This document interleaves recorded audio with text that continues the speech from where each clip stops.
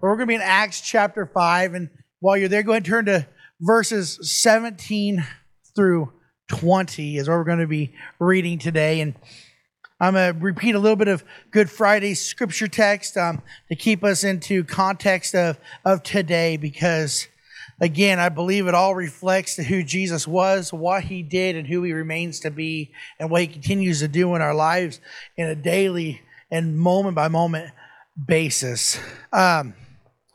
We sang a song at the very beginning of today, and it's a reminder of truth that we're going to talk a little bit about in the scripture. But has anybody forgotten? Let's put it this way. Who here has known the Lord for 20 years or longer? Raise your hand. Okay, I'm not going to win a lot of these battles. This is probably where I get to bow out gracefully. Who has known the Lord 30 years or longer? Who has known the Lord 40 years or longer? 50 years or longer? Mary, Fred, how long have you known the Lord? What's that? Right around that 50-year mark then? That's incredible. Joy, how long have you been serving God? Okay, so incredible testimony of opportunity of serving God that long. The reason I ask that is because the longer we stay in a relationship with God, sometimes the harder it is to remember where we started. Sometimes it's hard to remember. But no matter what length of time we serve God, whether it's been less than a year, whether it's been over 20, 30, 40, or 50, the question is simply this: do you remember what it was like to be a prisoner? Do you remember that moment that you were locked up and broken and chained up and Jesus set you free? Can you remember the encounter that changed your life from being a prisoner to being free? That's what salvation was all about, was us being a prisoner and set free. And the reason we celebrate Easter and Good Friday is because we should do it every day of our lives as believers, but it is a perfect moment set aside to say, Lord, I really was a wretch. I really was no good. I really was dilapidated. Anybody else would have, could have, and you should have disposed of it and rebuilt. There was nothing good left. There's no good bones left. But you saw something more. And you did something that no one else could do. And that's the salvation story and redemption of each and every one of us. And we sang this song, and it touches a bit with today, and I just love that God does that. So go ahead, we're going to put up verses 17 through 20 of Acts chapter 5.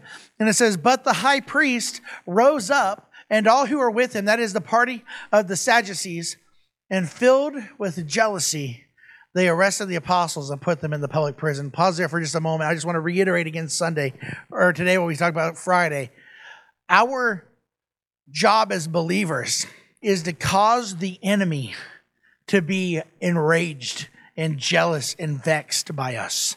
That we are so noisy in the spirit, that we are causing so much commotion against his plans in the spirit, that we are moving so powerfully, so mightily, so boldly, so loudly in the spirit, that it would cause him to raise up against us with fervor and jealousy and with zeal to try to stop us in what we're doing. So it says they put the apostles in the public prison. You can move on to verses 18 now, or 19. "But during the night, an angel of the Lord opened the prison doors and brought them out and said, 'Go and stand in the temple and speak to the people all the words of this life.'" When I was studying and reading through this, there was a couple words that stood out to me, and there was the words that they showed in verse 18 at the end. It says they put them in public prison. That word public is a word, it does mean public, but it also means to be openly displayed. It means to be ordinary or common. It's a common place. It's the public square. It's not just somewhere that's public, but it's the place that the town knows of. It's a centralized point, and it's common. It's common. And then prison was talking about a place to be kept. Yes, it's to be kept of prisoners or those who broke the law, but it's a keeping place. It's somewhere that you placed and kept. You can go ahead and remove those verses from the screen for me.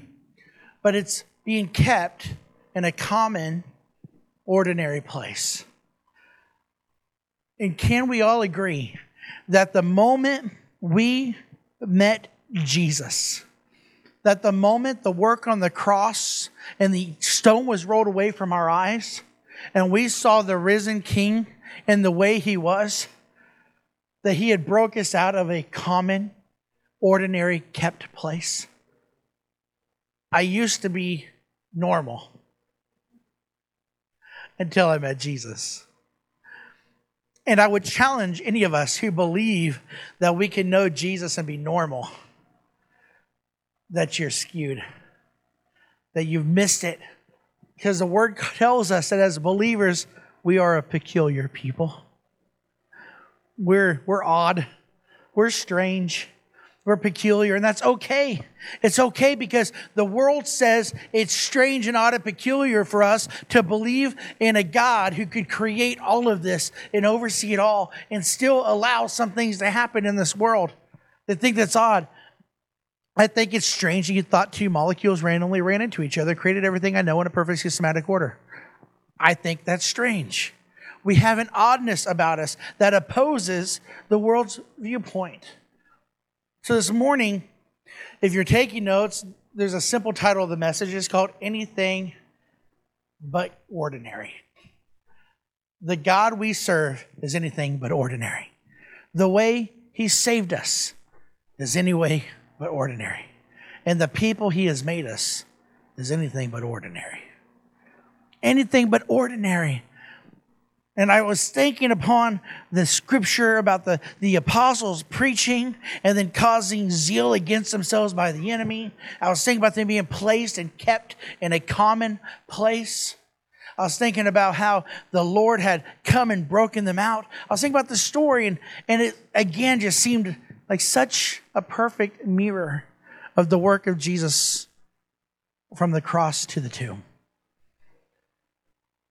I want to encourage and challenge all at the same time to accept now that you will never be ordinary. Accept now that you will never be common. Accept now that you will never be normal.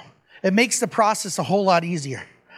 When we just embrace it from the very beginning, we're okay. Because the issue is that when you are stuck in this mindset that, God, I'm just going to be normal. I'm just going to be normal. Then we are already fighting against the flow of direction he is moving in our lives. He's called us to be peculiar. And now when you're sitting here saying, God, I'm going to be normal, he is trying to move a rushing water in your life to take you to great places. And you're standing here opposing his move, trying to plant your feet and be kept in a prison of commonality. It's exactly what the enemy has been trying to do all along. Is that when the people of God begin to raise up, when the people of God begin to speak out, when the people of God begin to release the power of God, the enemy moves. The enemy moves. He attacks quickly, fiercely, in zeal to try to keep us and plant us in a place of ordinary, common living. He wants to keep us powerless and dead. He wants to keep us passive and accepted. As long as things are acceptable, it's good. As long as I don't have anything opposing me, it's good. As long as nobody's saying anything against what's happening, it's good. No, it's non-threatening. We are called to threaten the enemy. We're called to raise him up in zeal against us. And it doesn't happen by being powerless. As we said Friday, the Lord stood up and he lived a life that stirred waters and troubled the enemy. He troubled Satan. He troubled him, so he placed him in a prison. And he placed him on a cross. And then he placed him in another prison with a stone wall. And he thought that he had him won. He thought that he put Jesus into a prison of what was normal and common and ordinary. Because everyone dies. He's dead. It's over with. It's no more.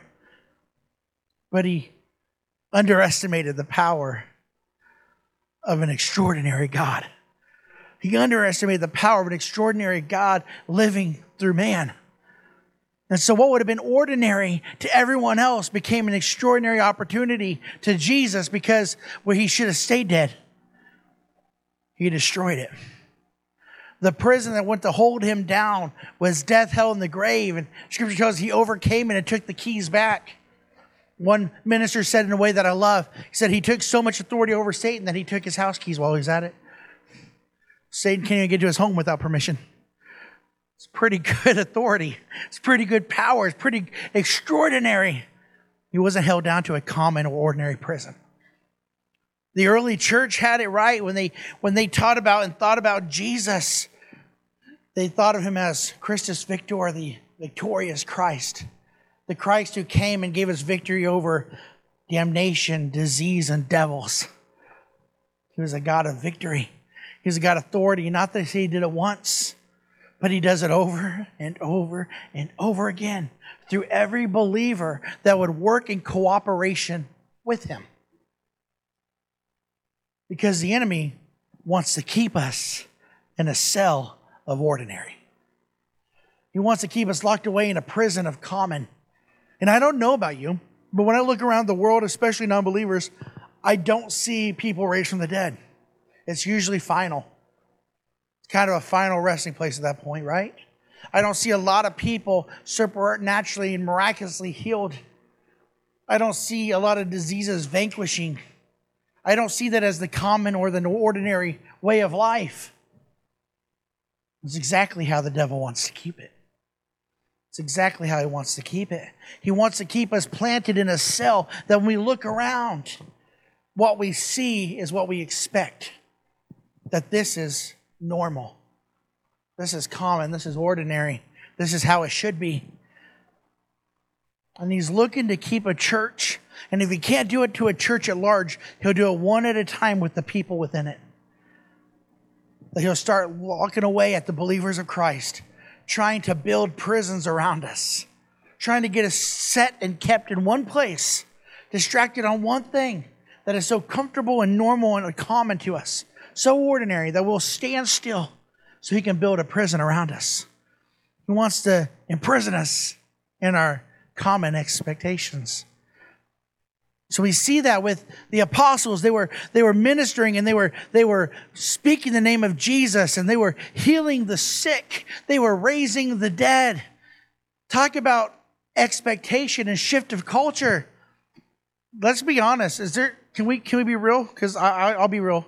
There's Sundays that I come in and the expectation is to come preach and go home.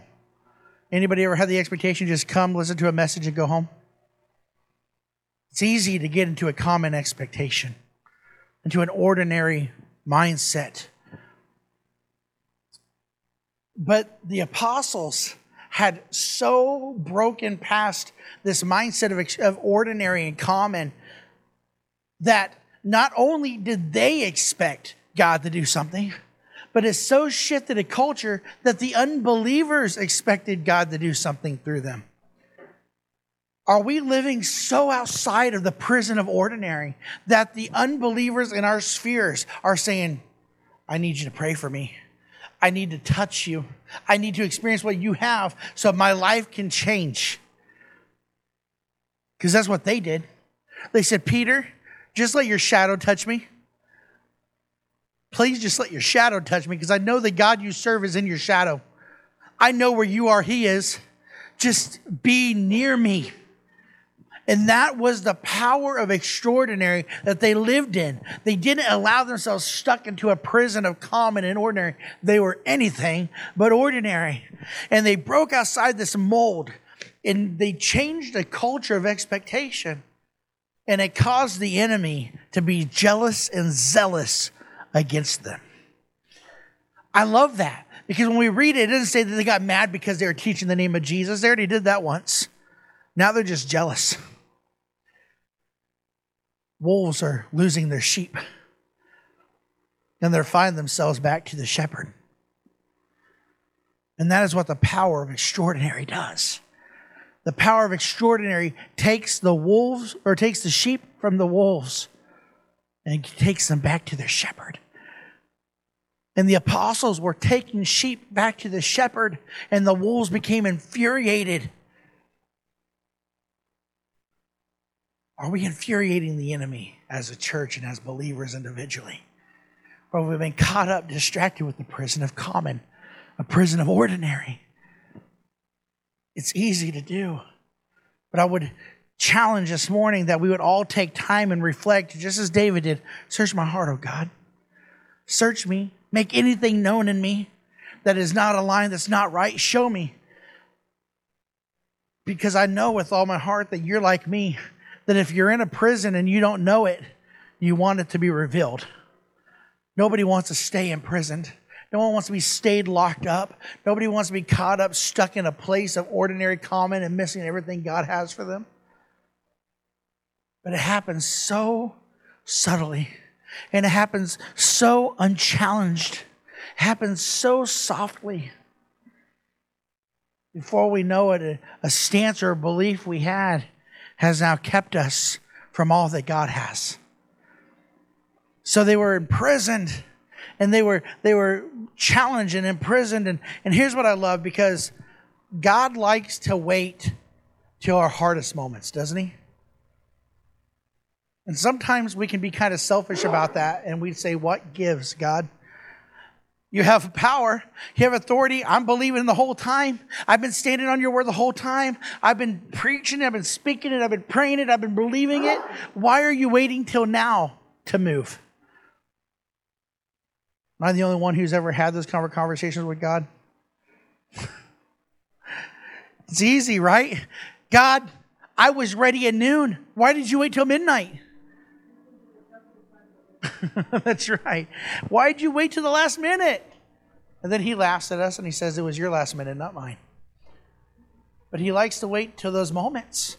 And it's all throughout Scripture, right? It was right before the dagger struck Isaac that he provided a ram. It was right at the midnight hour that he broke the prison chains and the doors wide open for Paul and Silas and all the prisoners. Sometimes the last minute isn't even a stopping, because the last minute with Shadrach, Meshach, and Abednego is walking through a fiery furnace. He likes to wait to the hardest moment of our life to speak and to move and to break through. And that's what he did here. Is it says that it was nighttime in the prison. He didn't keep them from going to prison. He didn't keep them from being locked up. He didn't keep them from going to a place of common keeping. He let them go to what was common. He let them go to what was ordinary, and he waited till a dark hour to do something. So that's the God we serve. Because in the dark hours of common places, that he shines light and does extraordinary things. You can't shine the light when it's already bright outside. You can't make something extraordinary unless it's ordinary. And he waited till it was common and it was dark to shine the light and make it extraordinary. And isn't that what our Jesus did on the cross and through the tomb? He waited till it was dark. Waited till it was dark. Waited until there was no hope left. It was dark out. The sky had fallen. The ground shook. The veil was torn. His disciples are hiding away in a room, shuddering for their lives, crying out in fear that the soldiers would now come after them.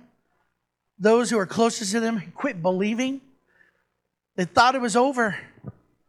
And in the darkest hour of their lives, he shined a light. In the darkest hour of human history, a stone was rolled away. In the most hopeless time of all existence,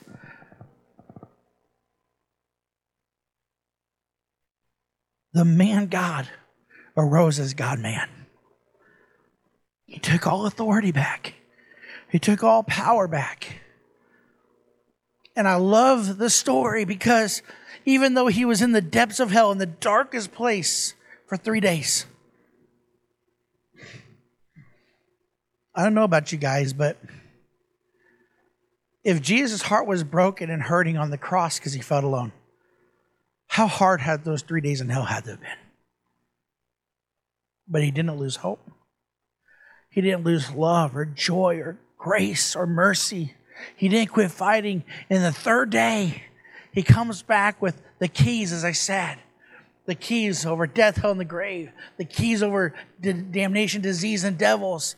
And he didn't look at Peter. He didn't say, you denied me 3 times. You did what Adam did, but 3 times. He didn't say, you messed up again. I'm keeping him. But he looked at him and he said, I'm going to give you a copy. I'm going to keep a copy. I'm giving you a copy. He didn't look at Peter and the apostles and see them locked away in a room with Thomas missing and saying, where's he at? He didn't look at them in disbelief and in frustration and anger and disappointment and say, you've messed up again. You missed it. We're done. He didn't look at them in their place of common keeping. Their upper room became their prison. He didn't look at them there and say, it's too late, you're already locked up. But he gave them back what was supposed to be theirs all along. And sometimes we find ourselves, and you might today find yourself in a prison somewhere, locked up by something that's common and ordinary to man. No matter what it is, whether it be a prison of unbelief, a prison of doubt, prison of fear, whether it be a prison of a sin, I don't know what it is, but I tell you this, we have one, at least. There's some prison there the enemy has tried to lock us in with lies and accusations and false experiences and false hopes and disappointments and unforgiveness. And he's built prisons around us. And he sat there for a long time dangling some keys and trying to convince you that you were locked in. I want to remind you today, those are fake keys he's holding. They're fake keys because he doesn't have those keys anymore. You do. You have those keys. And you sit here being tormented by this lie all the time and believing that you've been locked into something that you can't get out of when you've had the keys to a door that wasn't even locked.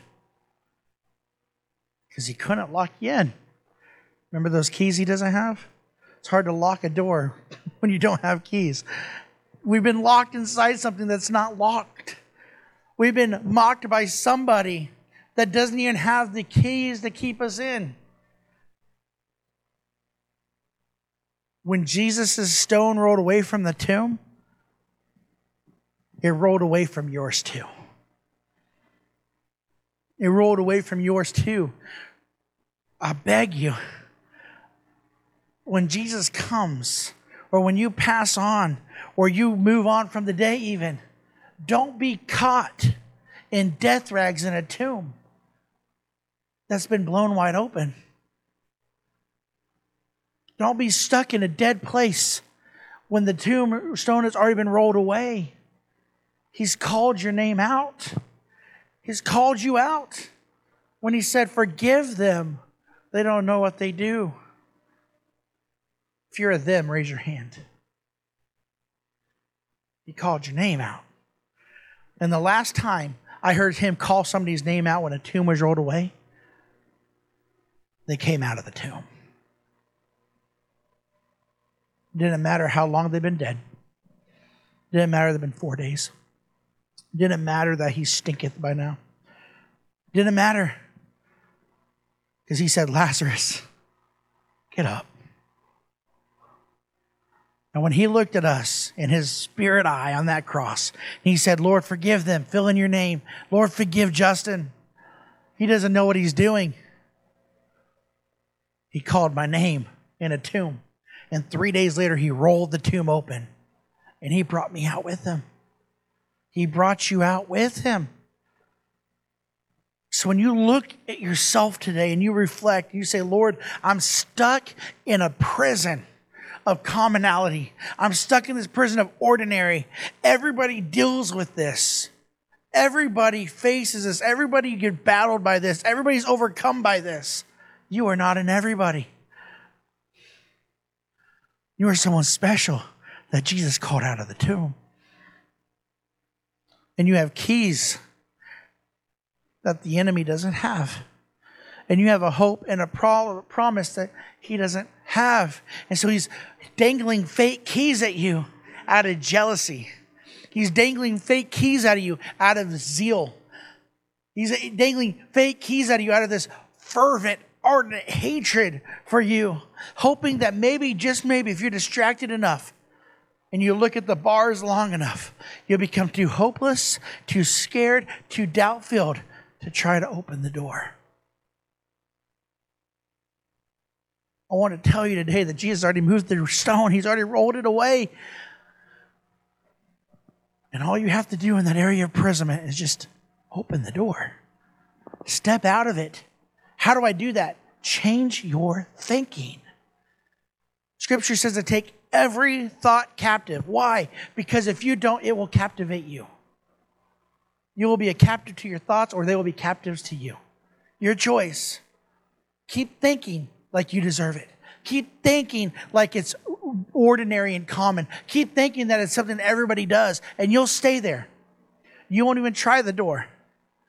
Where you can push it open, you can look at the Word of God and say, Lord, I'm fearfully and wonderfully made. I am not common or ordinary. Lord, you have given me life. Lord, if anyone would call upon the name of Jesus, he will be saved. I would know the truth, and the truth will set me free. I'll look at the Word, and I'll think on the Word, and I'll think on the things of God that are good and righteous and noble. I'll think on these things, and suddenly by my thinking, I'll exit the prison. Suddenly by my thinking, I'll step out, but here's a greater thing, is that when my thinking begins to go to God, he starts shaking the prison.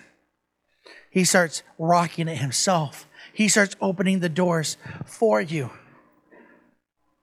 Changing our thinking, getting out of the common, ordinary thoughts, living in an extraordinary way, having that expectation that is driven by obedient faith and actions. Do something different today. Try something different today. Try something peculiar. Try something odd. Try something strange. Laugh at Satan when he dangles the keys in front of you and push the door open. It is so much easier for us than we realize if we would just get our thinking straight to be able to step out, grab him, put him in the prison, and lock the door ourselves. Don't be imprisoned by something you don't have to be. The tomb's open. The rags are already off of you. Don't live like a dead man. Don't live like a dead woman. And Pastor Chris, go ahead and put up that last scripture verse again at the beginning, verses 19 and 20. Because I love this. Because what happens, it says, at night, remember that dark time of their life? The angel of the Lord opened the prison doors and brought them out. Their thinking was already extraordinary.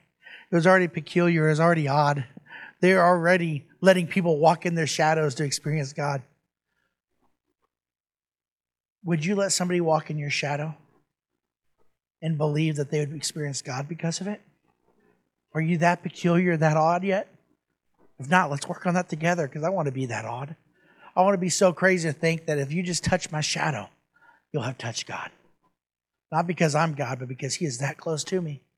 But it says that he opened the prison doors and brought them out. And then what does he say? He says, go and stand in the temple and speak to all the people all the words of this life. Go to the temple. Public is not always common. Not always. They went from a common place to a public place, to a place that exalted the extraordinary God. Went from a common keeping, a common imprisonment, to a public place of an extraordinary God. That's why we come together in a group. But can we be honest? Our Facebook check-in, if we do that, our telling somebody we're going to church on Sunday isn't so public. It's a temple, but it's not so public. What are we doing publicly? How publicly are we making our peculiarities? How publicly are we being odd? How publicly are we being strange? Because the whole reason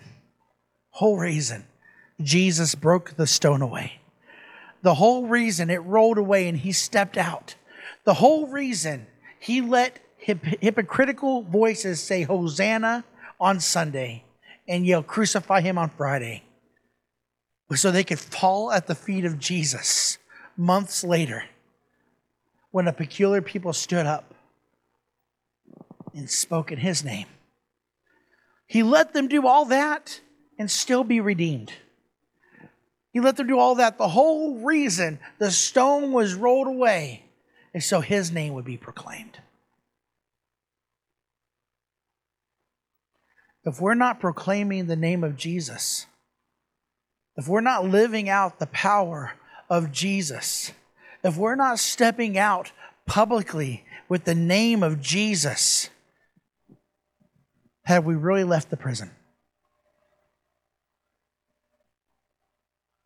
Jesus is in prison with a lot of people. He'll let you stay there if you want to, and he'll stay right beside you. But I don't want to know about him imprisoned. I want to live with him freely. I want to release him freely. I want to give him powerfully to a world around me in need.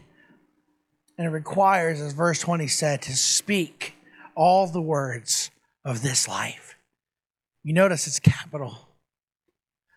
Speak all the words of Jesus. He is the way, the truth, and the life. Speak of Jesus.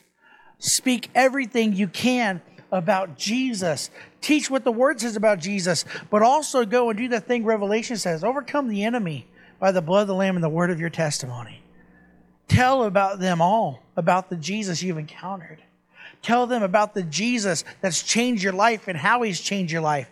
Tell them about the Jesus who is with you in the middle of your darkest hour. Sometimes we're in the middle of our testimony, and it's okay to share it still. Sometimes it's okay to share the testimony when it's still being unraveled, because he's still there with you in the middle of it. Don't stay in your prisons. Don't stay an ordinary, common people. Embrace being peculiar. Embrace being odd. Embrace being uncommon, because he is anything but ordinary. His life was anything but ordinary. His death was anything but ordinary. His resurrection was anything but ordinary. His ascension was anything but ordinary. And the moment you called on the name of Jesus, you did something that was anything but ordinary. Let's tap into him. Let's hold on to him. Let's stay in his shadow and be an extraordinary people.